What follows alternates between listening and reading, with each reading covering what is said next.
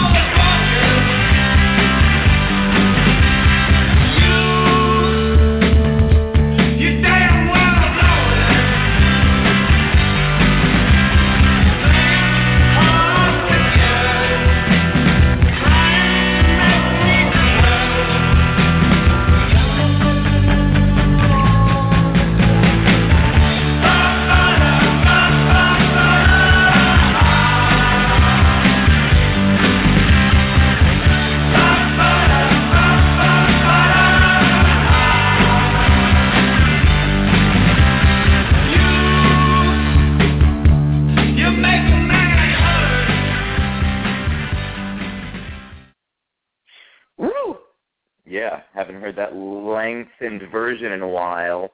That's the Benjis with Hard to Get, which has become known as our theme song on BlazinRy Radio. It is Monday, December 16th, 2013, A.D., and you're rocking with the best, whatever that means. You're checking in with your smoking nephew, BlazinRy. Tamika Kid has the night off because she is filming a movie in Astoria, I believe. I don't know. I mean, this girl is all over the place. I don't know what she's doing when.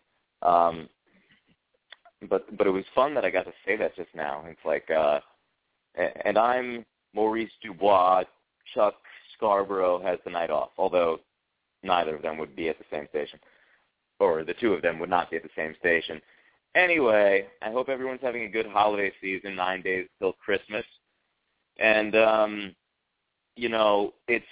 it's tough to get it together during the holiday season. It's tough to kind of, I made the decision to start a pretty hardcore diet maybe like a week and a half ago, and everything was going great until our holiday party.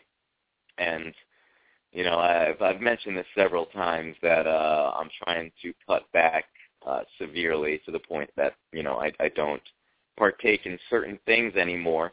So I'm trying to cut out the alcohol entirely and, cut out most of the carbs and add in more vegetables and fruits and stuff, what they would call smart carbs and low glycemic carbs and veggies and proteins and shit.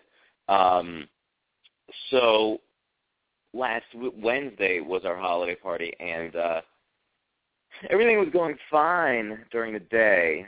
And then, for those of you who don't know, there's an office job that I have during the day. I've never mentioned where I work, nor will I ever. But everything was fine, and I had no desire to start drinking that morning. But then we got like this stressful project in the middle of the day, or actually towards the end of the day, and it kind of made us late for our party, and it was just, I said out loud, oh, this is making me not want to not drink anymore, and then thereby I gave myself permission to go ahead and get nasty, as Miss Jackson would say. And it's been a shit show ever since. So what happened that night, my friend who's probably listening, she got me all caught up having to go to the after party against my will, and then I woke up in my full-on suit and everything. Was it Thursday? Yeah, Thursday morning. But enough about me. Let's get to the guests. I'll continue the holiday party story on Wednesday. Check your local listings for BlazinRy Backstage this coming Wednesday. Let's see. Actually, who was that? 718 number just came in and out. Thought it was my guest, but I have no idea. Probably was. Steve Carrington should be on in just a minute. Oh, let me just see if they're trying to reach me. So what happened was then on Thursday, Okay, here we go.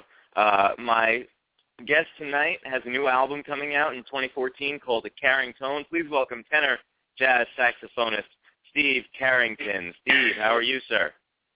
Jazz saxophonist Steve Carrington. Hello. How are you, sir? Hey, how you doing? Jazz saxophonist. I'm doing all right. I'm getting a lot of echo of myself over there. I'm doing all right. I'm getting a lot of echo of myself over there. I know. All right. Is there a way to turn that off or no? All right. I will probably have. Wait a minute. Let me try to put it on regular. Hold on.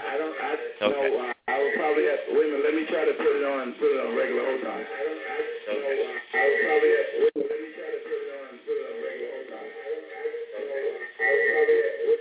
Hello. There you are. How are you, sir? I'm okay. Okay. How are you, sir? I'm okay. Oh, dear. Okay, we're getting the echo still. Okay, if I move away from it. Is this even better?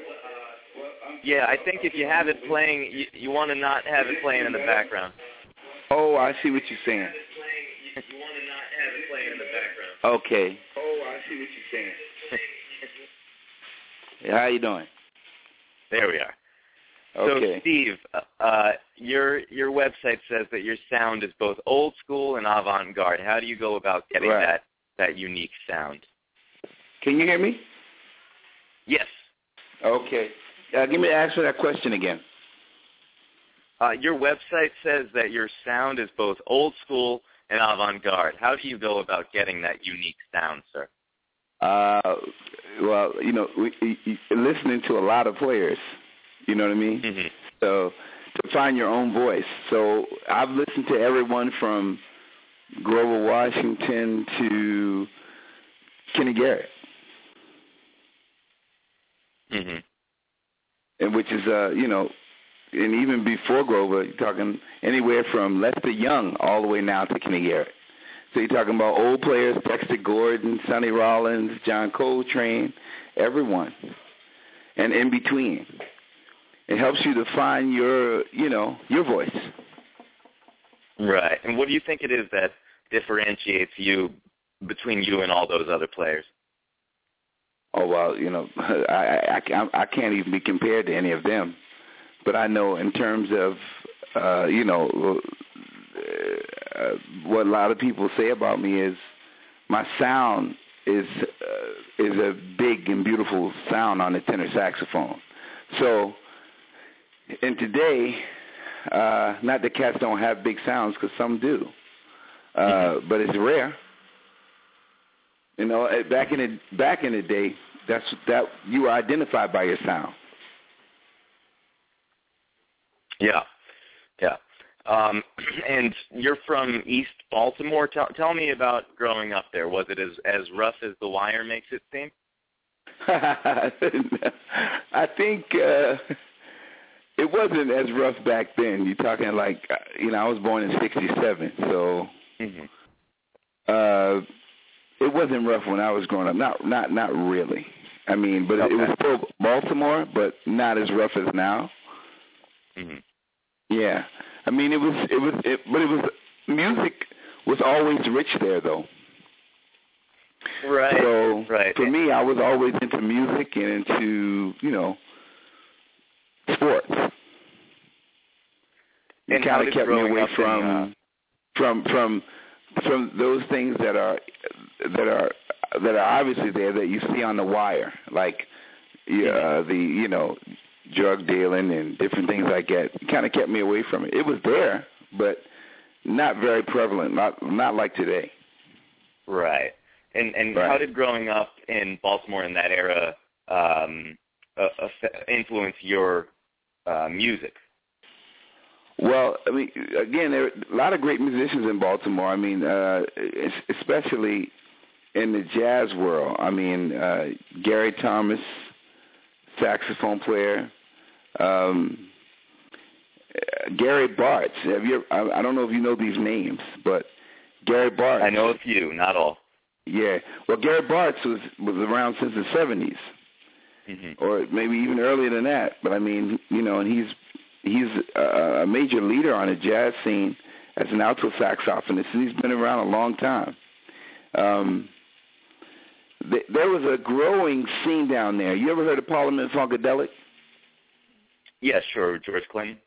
Yeah, P.P. Funk. Well, the drummer that he had back in the day, he took that drummer. That drummer was in Baltimore, named Dennis Chambers. Took him when he was 15 years old. Baltimore is a great place for breeding musicians. I mean, you have a lot of musicians that live here in New York that are from Baltimore that are prominent musicians.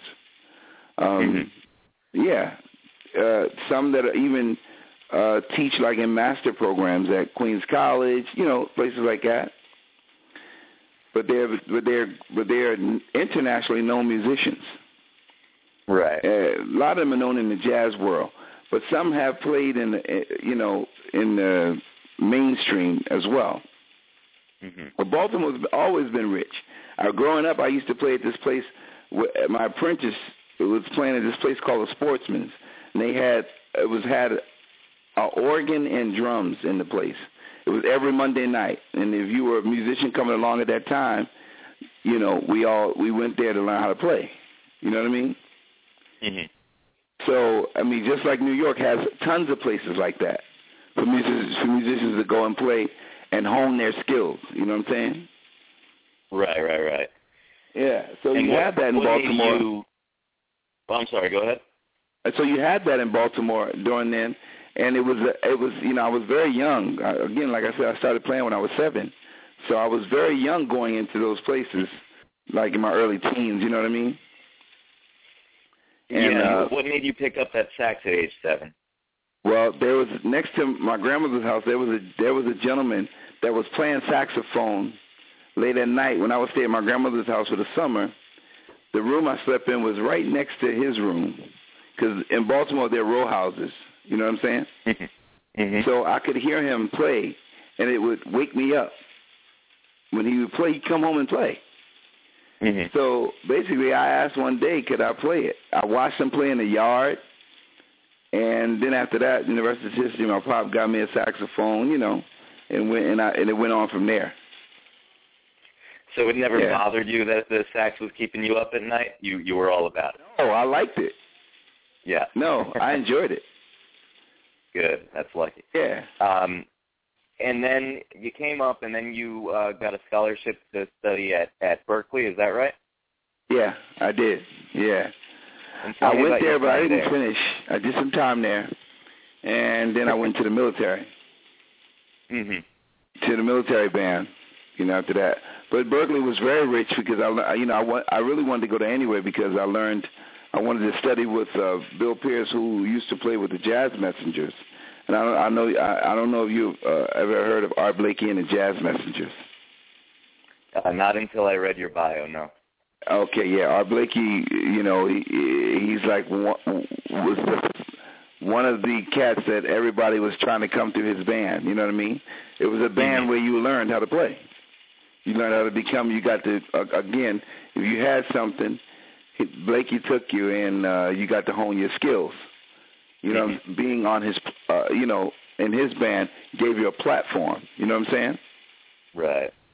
And so many musicians came through there.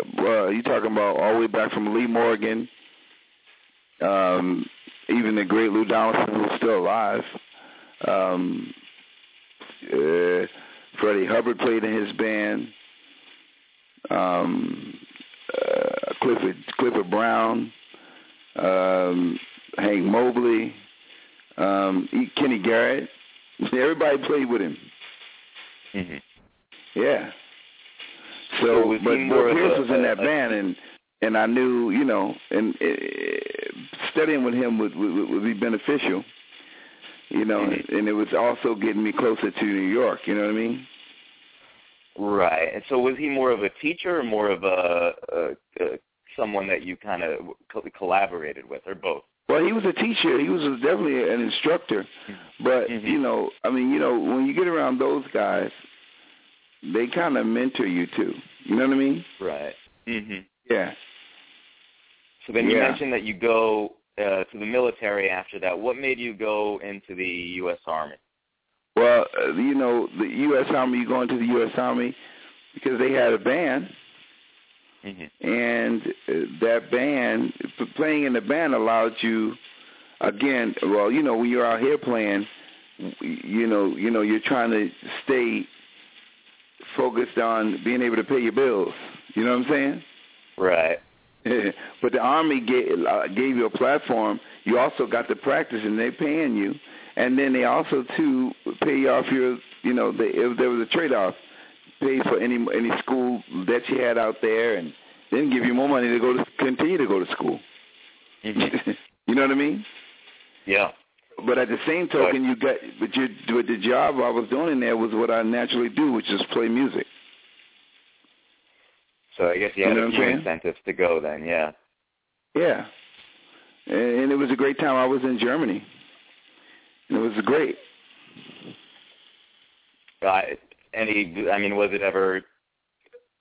Were you ever in danger over there? No, I wasn't in any danger. No. No? Okay. Nah. And I read that you also received a medical scholarship. Is that true?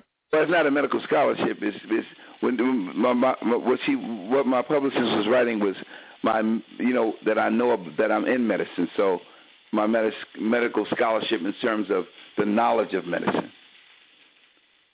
I see. So you're in medicine as well? Right.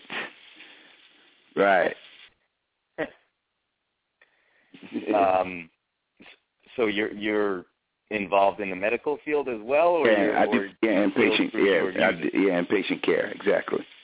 Oh, okay. Yeah. Got it. And then after all that, you moved to New York, played with some amazing people. Dizzy Gillespie, Charles Mingus, Epitaph. Tell me about that. Well, that was back when I first I came to New York, and I was really going back and forth at that time. You're talking about like early 90s.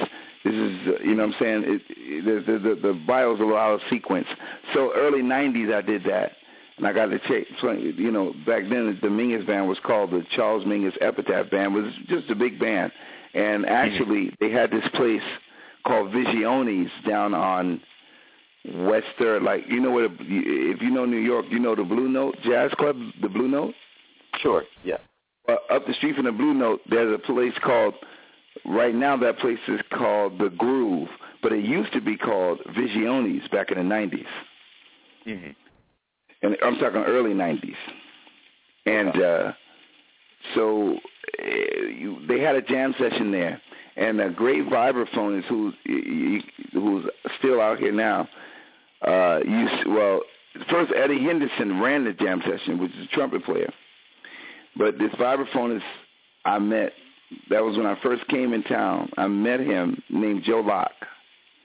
And Joe actually was playing, they were playing a Freddie Hubbard tune, Lament for Booker, and I was actually humming the flute part as it was going by because he was playing the flute part on the vibraphone. You know what I'm saying? Uh-huh. And I was singing it, and he looked over to me. He said, a lot of cats didn't know that. And I was like, yeah, and just so happened during that time I was listening to that particular Freddie Hubbard record a lot. You know what I mean? Okay.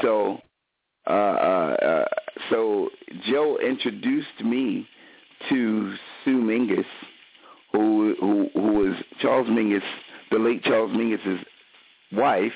She's still alive, who actually handles the Mingus band. So basically that's how I got to play with them. Joe introduced me to them. And and then Dizzy I met when I was at Berkeley, actually. So you're talking about that was really like in the late 80s, you know what I mean? Oh, okay. Yeah. And you played with him at Berkeley or later on in New York? Yeah, later on, yeah. And I played with him in Boston, too, yeah. Gotcha. And in New York, you also sat in with Elvin Jones, Joey DeFrancesco, and Wynton Marsalis. That came later. You're talking about now. Later. That happened around about 03, 02, actually. Just before he died. Out of whack. Yeah, just before he died, actually. Yeah. Oh, okay. Mm-hmm. And what was that like? Oh man, do you know who Elvin Jones is? I do not. I'm sorry. Elvin Jones was the drummer that played with John Coltrane on all those records.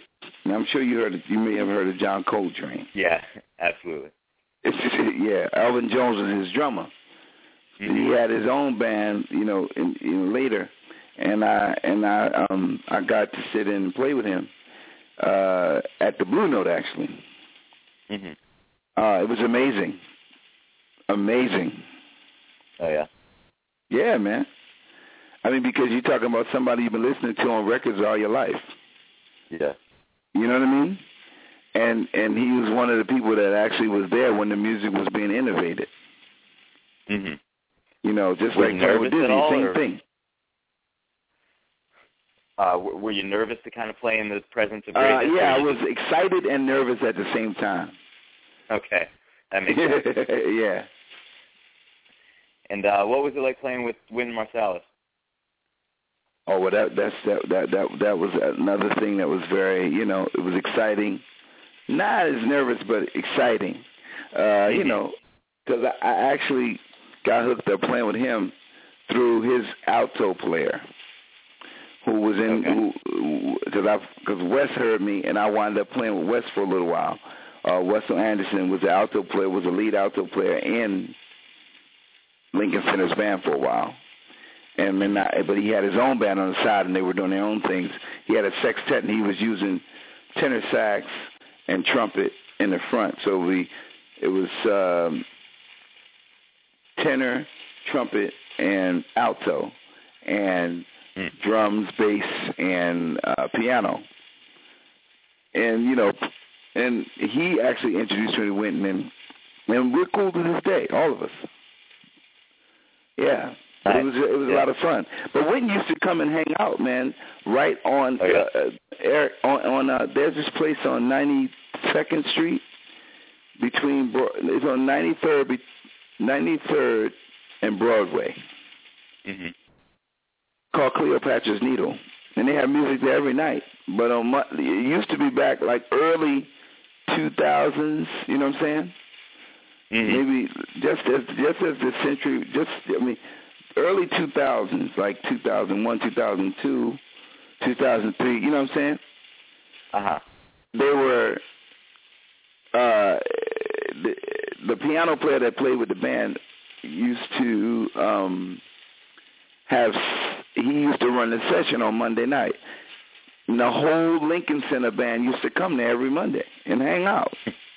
So Wynton you could come there, and you could hear Wynton. He would come and play a couple tunes.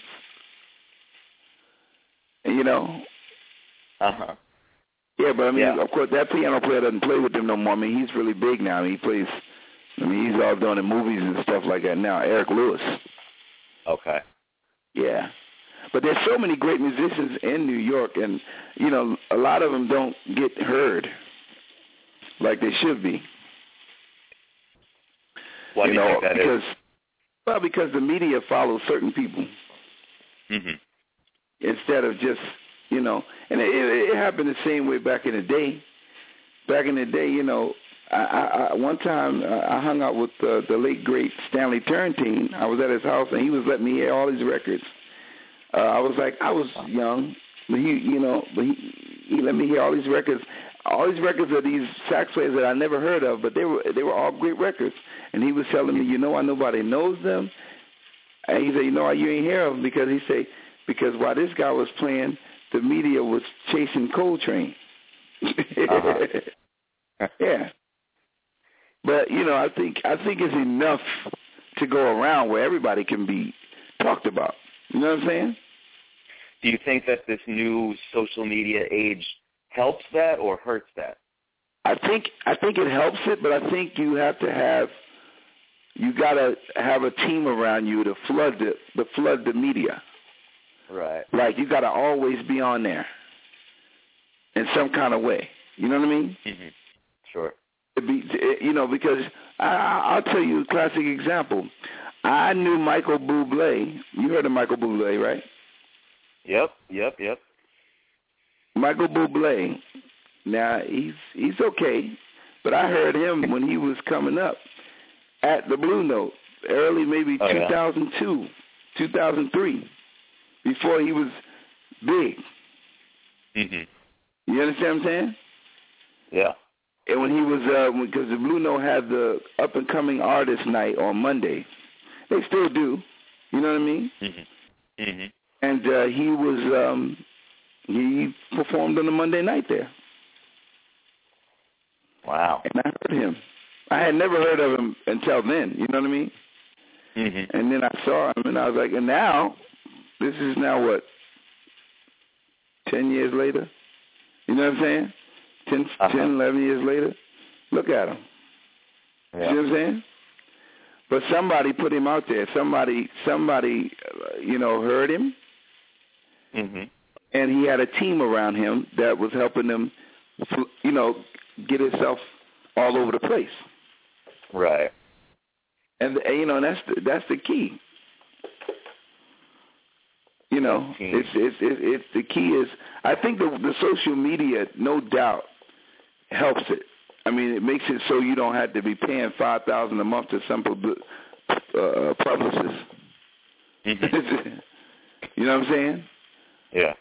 Although you still need those contacts to kind of break through and get to the next level. Right. Because you could be a great musician or a great vocalist. I mean, some people, they get heard, and then automatically somebody, they're being taken. Or some people get introduced through someone who's already established. Yeah. And that's a big help. You know what I mean? Because that person kind of brings you into the fold, basically. Right. Right. And once that is how it is, it is how it is. I mean, yeah. I mean, like I said, but I think it is a big help for people with social media, and you have to know about it nowadays because it's changed the whole marketing game. Mm-hmm. It's changed it completely. Yeah. And my good friend and mentor, and I look up to him, and and he probably, I'm sure the most exciting alto saxophonist out there, Kenny Garrett. Mm-hmm. I'm always asking him questions, but you can see, I can see where he's, out there, and you can see him all over the internet. You know what I mean? I mean, but he was like the last sax player to play with Miles Davis. Wow. Yeah, but he's out, but he's big. You should check him out. Yeah, absolutely. So you just mentioned Kenny Garrett. What'd you say? Tell me about that relationship. With Kenny Garrett and I? Yes. Well, he's my, he's a big brother to me, but, as well as a mentor. Beautiful cat, beautiful person. Music is so warm. I've been listening to Kenny Garrett though since I was 18. Mm-hmm. I got introduced to Kenny Garrett through a bass player in Baltimore. I used to hang at his house, and I was like, "Who is that?" Because he was introducing me to other types of music, and he was letting me hear. And I heard him, and I was like, "Woo, who's that?" He said, "Well, it's Kenny Garrett." I was like, "What?" So even back then, I was begging my mother to let me come to New York. I was telling Kenny the story, begging my mother to let me come to New York so I could hook up with him. Find him, and my mother said no. She wouldn't let me go, but then of course, I mean, I guess as fate would have it, I just later on we just crossed paths, and I always wanted to learn from him and just be around him and listen, Yeah. So I always go where he's playing, and we talk a lot. And I'm telling you, one of the most inspiring musicians around, beyond a shadow of a doubt. Mm-hmm. Where did you guys actually cross paths? Was it at a jazz club, or where were you? Well, yeah. Well, actually, first time we crossed paths was at the Blue Note. Oh, okay. So, I mean, I used to hang at the Blue Note a lot back when I first came up here in 2000. First actually came and stayed, which was like in 2002. Right. You know what I mean? Mm-hmm. And that's when I actually had got out the military. So I stayed. I came right to New York, and I was in Blue Note a lot. And oh man, he's a great piano player too. Oh yeah. And we met. I was at his show at the Blue Note, and afterwards he was playing the piano, just sitting at the piano. And I had my saxophone, and I asked could I play with him, because he was playing a great standard written by Billy Strayhorn. He was playing Lush Life, and I love that song, right? Mm-hmm. So I started playing it, and he said, and he liked the sound of the horn. So, I used to see him from time to time then, but then I kind of like didn't see him for a long time, you know what I'm saying? Mm-hmm. We hooked back up, like last year before last year, around August. And that's when we really connected. You know what I mean? Okay. Yeah, because I went to his house, and he actually gave me the saxophone I have now. Wow. What did that mean to you? Oh, man, it means everything to me. I'm sentimental about this horn now. Mm-hmm. Yeah, it means a lot to me. I play it, practice it every day. It actually reignited me, Mm-hmm. Yeah. Wow. So kind of I always loved the music. Reinvigorated you. Huh? Reinvigorated you and made you want to play it even more? Yeah, definitely. He infused me. Yeah. Awesome. And you play that one more than any other one, you think? Well, yeah. I mean, I only have two. I got the one he gave me, and I had the one I had. Gotcha. Yeah. I was getting ready to cry when he gave it to me, because I thought he was joking at first. Yeah. And you guys still have Skype jam sessions? Wouldn't there be like a delay? Because I know sometimes when I'm on Skype, it sounds like I'm using. But like he's playing piano sometimes, when he calls me, we do like FaceTime. Oh yeah. Not Skype. It's like FaceTime. You know what I'm saying? Yeah, and that works. There's no. Yeah, I mean it works. I know it's not really a delay. I hear him clear. Oh, nice. Yeah. I mean, earlier today we was just playing saxophone with each other over the phone. Yeah. And then, Steve, you have your own quartet. Tell me about that. Yeah, I have my own band. It ranges from quartet to quintet. So sometimes I use a trumpet player, because some of my music I write for trumpet and sax. But I use some great musicians. They have they're stars in their own right. I mean, the piano player used to play with Kenny back early. I think he played with Kenny maybe like late 90s or something, mid. You know what I mean? Mm-hmm. Early, somewhere in the 90s he played with Kenny, late 90s. And that was Anthony Wanzi. Anthony, bad boy. So Anthony Wanzi, I use sometimes Brandon Lewis. Brandon Lewis actually has his own band too. Called the name of the band is the program is a program of deprogramming. That's the name of the band. They play every Sunday night at the Fat Cat down on Christopher Street. Like late though, because they start at like 12:30, 1 o'clock. So. But it's a great band, and I play with that band sometimes. And but Anthony has his own trio, and Brandon Lewis is in that trio. And Brandon's fiance is also, she's a bass player. She plays with him, and then sometimes I use her, and sometimes I use my cousin from Maryland.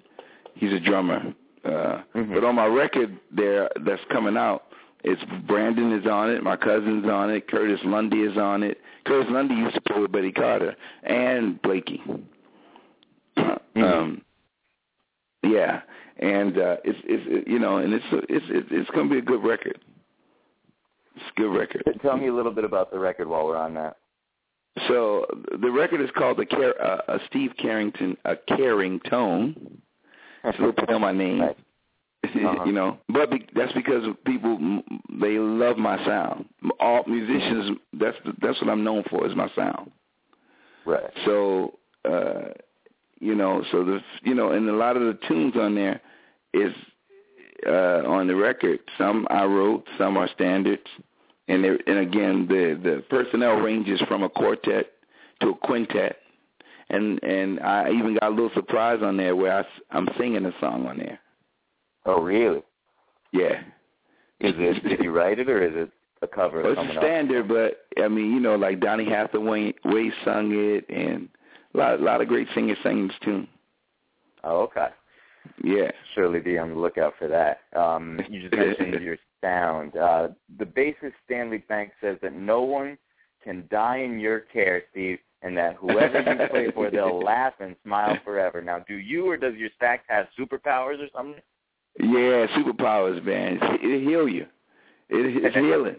It's definitely, everybody come to hear music because it makes them feel better. Right. So, you have a responsibility to your listener to uplift hearts, mend broken hearts, but and take them away take them outside of pretty much where they are. You know what I mean? Yeah. To another place. It's almost like meditation. Mm-hmm. You know what I mean? Sure. But it definitely, because most people, when they hear me, it makes them happy when they hear me. Right. Really. Mm-hmm. I've never seen anybody unhappy after I played. Yeah. Well, that's good. I'd imagine that would cause problems if people were upset afterwards. And you're known as the jazz healer. What is it about you and your music that heals people, do you think, other than what you just mentioned? Well, I think, it's a just play on the fact that I'm into the medical arts as well, and I play jazz. You know what I'm saying? Right. So my publicist came up with the name like the jazz healer. You know what I mean? Yeah. Mm-hmm. So, but definitely I think jazz is healing. I even heard, years ago I heard Dizzy said that people come to the club when they come to listen to musicians or they come to listen to jazz musicians or whoever they come into. They come in there because sometimes they might have had a rough day. Like if you was at Cleo's, you'll see people that come there and they, after a rough day at work, where they come to the bar, they come to get a drink, right? Mm-hmm. They come to drink to kind of relax themselves and get away from whatever it was, how rough the day was. Right. You know what I mean? But the music should help you, take you there. If the musician is genuine, I heard one time you know what a cantor is? Cantor? No. A chazan. That's the singer in a Jewish synagogue. Okay. The male guy who leads it's one person who leads all the singing, because they only sing a cappella in synagogues. There's no instruments. Right. So, but he's called the chazan, or the cantor in English. Mm-hmm. And one cantor told me one time, he told me that, he said, music from the hearts will truly enter other hearts. You understand? Okay. Yeah. Mm-hmm. I like that. Yeah. Now, really what he's saying is, when you think about it, music is what? It's nothing but sound, right? Mm-hmm. That's what it is. But now, if you think of sound in terms of sound, different sounds have different effects. Mm-hmm. You know what I mean? Yep. Just as simple as this. Words are nothing but sound too, right? Right. But they're letters put together to make words. The letters are one sound. Then you put those letters together and they make words. Each word has its own sound. Right? Right. And then when you put the words together to make sentences, those sentences which relate thought, they make another sound. You understand? So, but in essence, words ain't nothing but sound, just like music is just sound. And if the sound is manipulated right, it actually has an effect on the soul.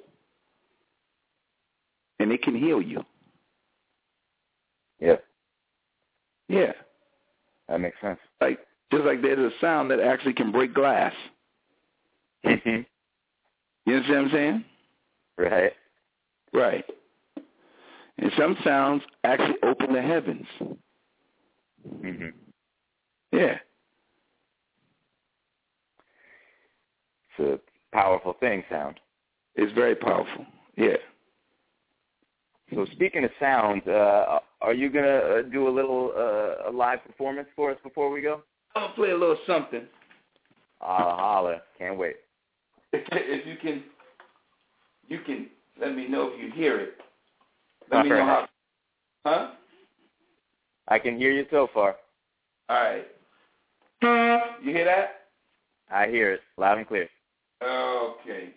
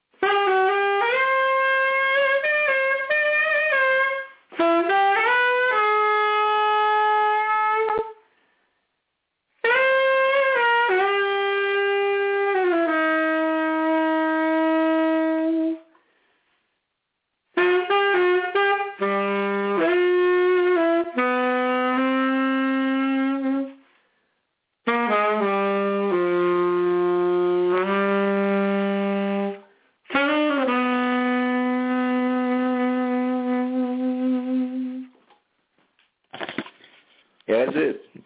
Yeah, that was beautiful. I could tell that was from the heart. What do you call that piece? Oh, the name of that tune is We'll Be Together Again. We'll Be Together Again. And is that from your first album? No, that's the standard. I just played a little something because, I'm here, and here I had to let my wife know what I was doing because she just put the kids to bed. Well, it sounded great. That was great. Thank you so much for that. Yeah. So how did it sound, though, coming across there? It sounded really good through the phone line, so I hope it sounds just as good on the podcast later for everyone who's listening after the show. But it sounded good on my end. Okay. big, but it was powerful sound, right? Yeah, most definitely. Nice and Sound is clear, a right? powerful thing. Yes, very clear. Good. One last question before we go. The legendary Chick Corea invited you on stage to play at the Blue Note with him, and he said keep that big, beautiful smile and that big, beautiful sound. Tell me about that moment. Well, you know, actually, Kenny had hooked it up because I came to hear Chick, and Kenny had told me to go over there, and he was like, "Yeah, Chick needs to hear you." So, and he said it'd be good for you. And when I got there, I was introduced to Chick. Actually, Kenny wasn't there, but there was a photographer friend. He was there, and he actually does photography for Chick. So he actually, introduced me to Chick. And as I was talking to Chick, Kenny called my phone. How good can it get from there? And I just gave the phone to Chick. And then Kenny was telling him about me. Mm-hmm. And that was the first night, Tuesday, because, usually bands, when they stay there a week, they start on Tuesday, and they go for the whole week at the Blue Note. Right. So that night, I didn't play that night. I came back Friday night, and that's when Chick invited me up. And when he invited me up, he invited me to play with him, and when I played with him, he was like, yeah, we're going to play some more. We're going to play again. We're going to play some more. He said, just keep that big, beautiful smile and that big, beautiful sound. That was it. That's amazing. How did that make you feel? It made me feel real good. Well, first of all, because Chick had never heard me, and and his wife was telling me, it's a big thing he's letting you sit in because he doesn't usually let people sit in unless he heard them. So he was going on Kenny's word, And I had to deal, so my man couldn't be, there wouldn't be no mess up for Kenny. Right. Yeah, but so he loved it. Actually, you look at the picture on my website. If you go to stevecarrington.com, you see the picture of me playing with Chick. Mm-hmm. Yeah, you see a picture. You saw it, right? Yeah, it's right on the main page, right? You see, he's looking over at me, smiling. Yeah, because I think he was surprisingly happy. Like once he heard that, you know what I mean? Because he didn't know what I was going to sound like. Yeah.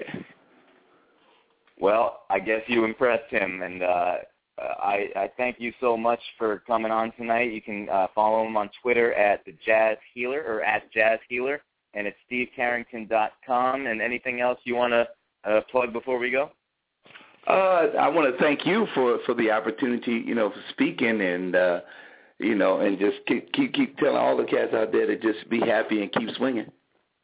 All right. And you're welcome back anytime, sir. Thank you so much for doing it. I appreciate it. No problem. All right. Take care, Steve. Okay, bro. Thank you. All right. Sure. Take care. All right. That was Steve Carrington. Go to stevecarrington.com, and like I said, follow him on Twitter at Jazz Healer. All right. We'll be back on Wednesday night, 9 p.m. Eastern Standard Time with BlazinRy backstage. So I can think of no better way of ending the show than by saying, if it ain't showbiz, it ain't a biz. Hit the brakes, Florence, and if you have a Barbie doll, take her and bend her backwards, leave her in some drawers somewhere, burn her knuckles on the stove, just get rid of that thing. Keep swinging, everybody. Good night.